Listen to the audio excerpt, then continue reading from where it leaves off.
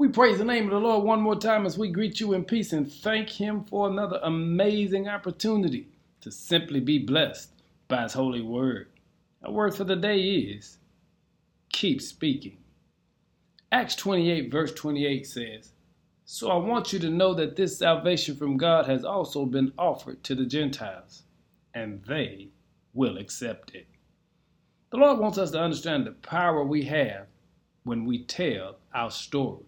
Because the truth is, every one of us have a story.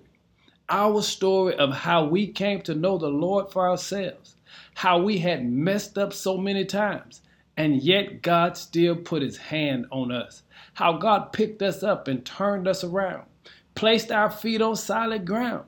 And now when we look back over our lives and see where the Lord has brought us from, we can't help but get excited.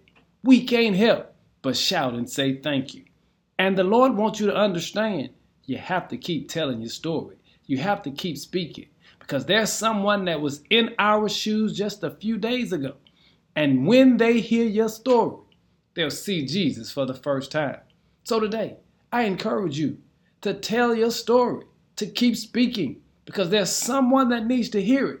And the text concludes by saying, they will accept it. They will accept the plan of salvation. They will accept Jesus as their personal Lord and Savior. They will have the opportunity to walk out of darkness into the marvelous light. Why? Because God used your story to set the stage that they can experience real glory. Keep speaking today. Let someone know it was nobody but the Lord.